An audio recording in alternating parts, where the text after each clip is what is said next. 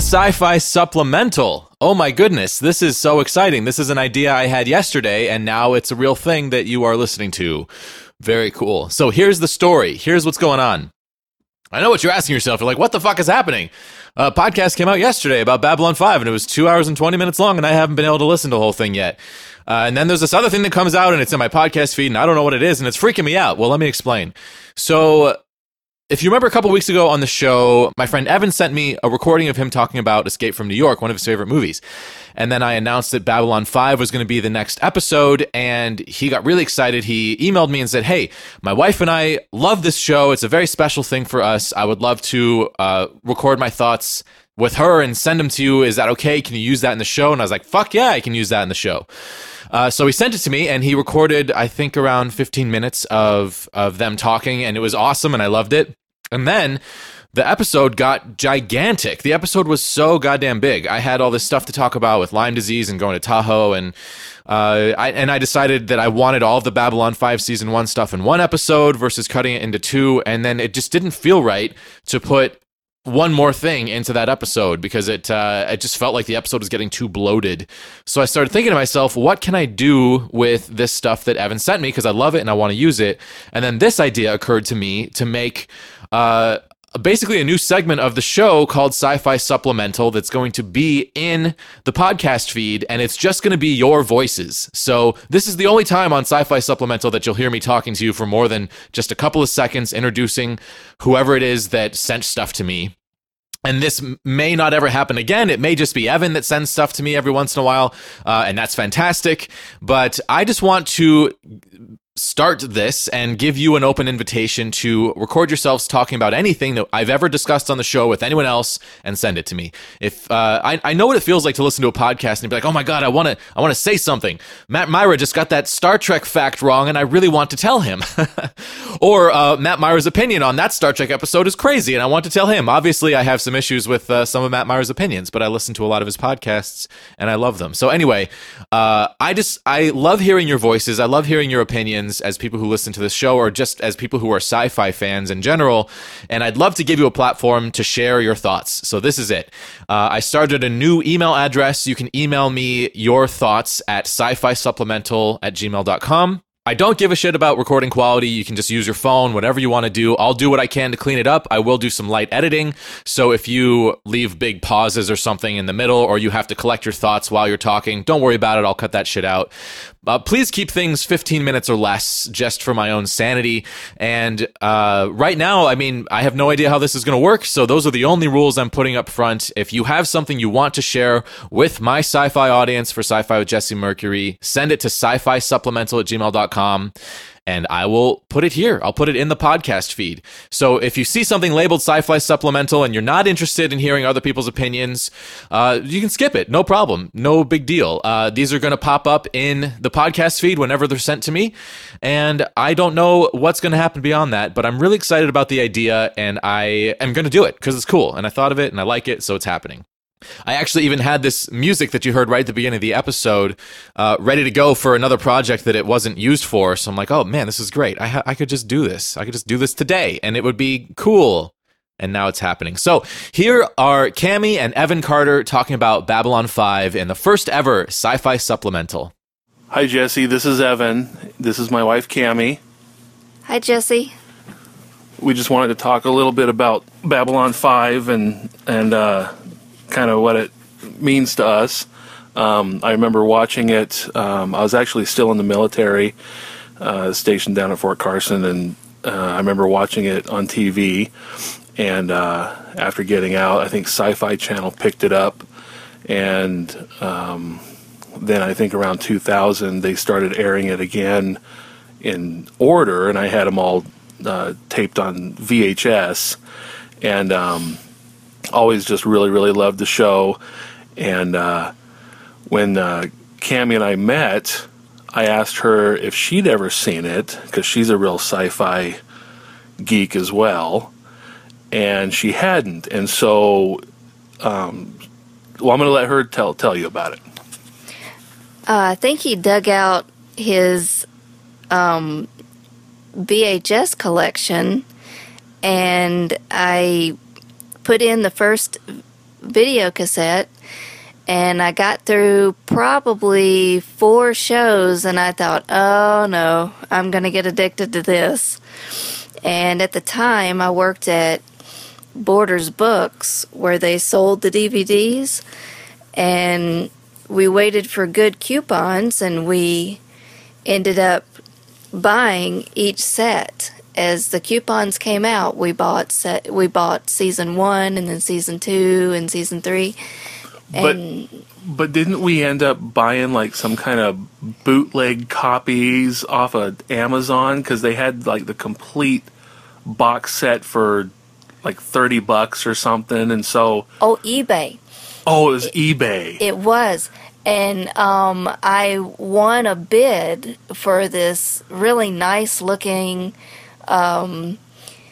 collector's edition, something or other, gold box. All fancy schmancy. And then we got it, and it was, you could like totally tell it was bootleg, and none of the DVDs worked. Oh, no, we never did open it. I didn't open it. What I did was I wrote the fella back who sold it to me, and I said, oh dear, I think I've made a mistake. This wasn't exactly what I wanted. Can I send it back to you? And he was so super sweet, and he took it back because I hadn't opened it yet. Oh, okay. And he was super, super nice about it. And so the money that I had saved up for that DVD set is what we ended up using to get the sets separately. The real sets. Yeah, the real sets at Borders, because they weren't podunk. Right. And then didn't we end up getting a second set? Or no, we just have the first set. We should just have the original set that we have. Anyway, we were going to get a backup copy, and we have 2 season 1 sets. Okay, that's what it was. And we might have 2 season 2 sets. Oh, okay. So, anyway, so we have an annual Babylon 5 binge that we do, and we haven't done it yet this year. But we're planning on it. Or last year, because, children. Yeah. So I guess it's not that annual, but... it was. In regards to season 1, it's hard not to spoil anything since you haven't watched the whole deal, but there's some episodes in season 1 that were really, really good, and some episodes that I really, really didn't like. And what about you? They were all worth watching because all of them, I think, set up some character development in each of them. It's it's going to be so hard not to spoil some characters, because they're one character in particular that in season 1, I just honestly I could have spaced him.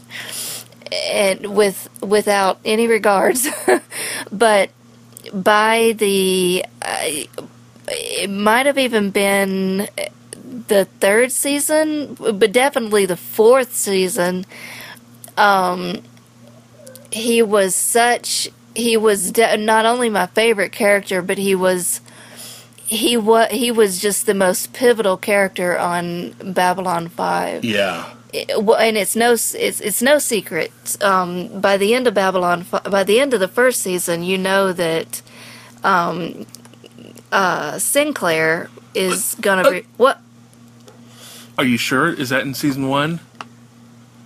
Well, let's not. Okay. Tempt fate. Oh, sorry. Okay. Season, because the big thing at the end of season 1 is Delenn going into. Or Chrysalis thing. Right. Yeah. And so that's kind of like the big deal. And I don't remember if...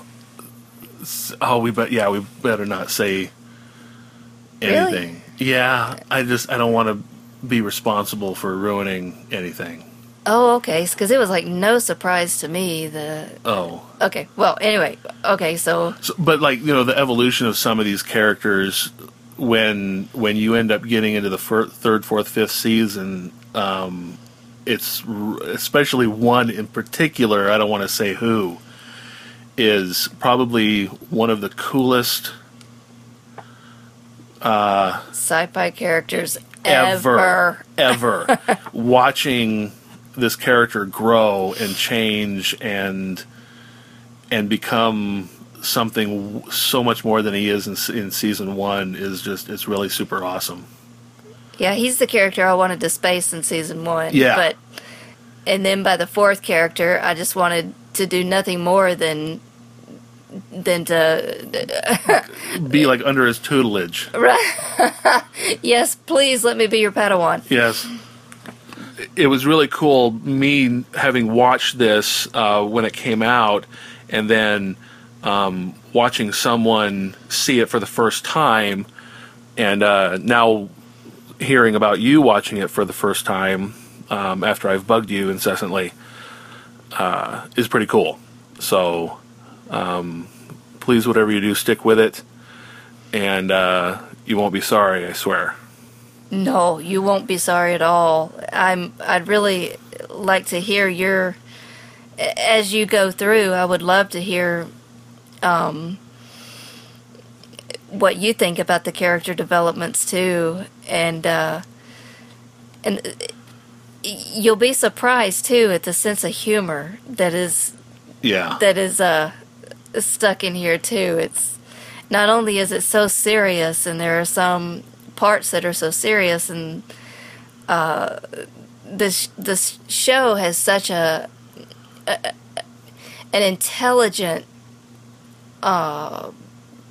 plot, and as you're drawn into the intelligence of it, you're surprised at the humor when it does come up.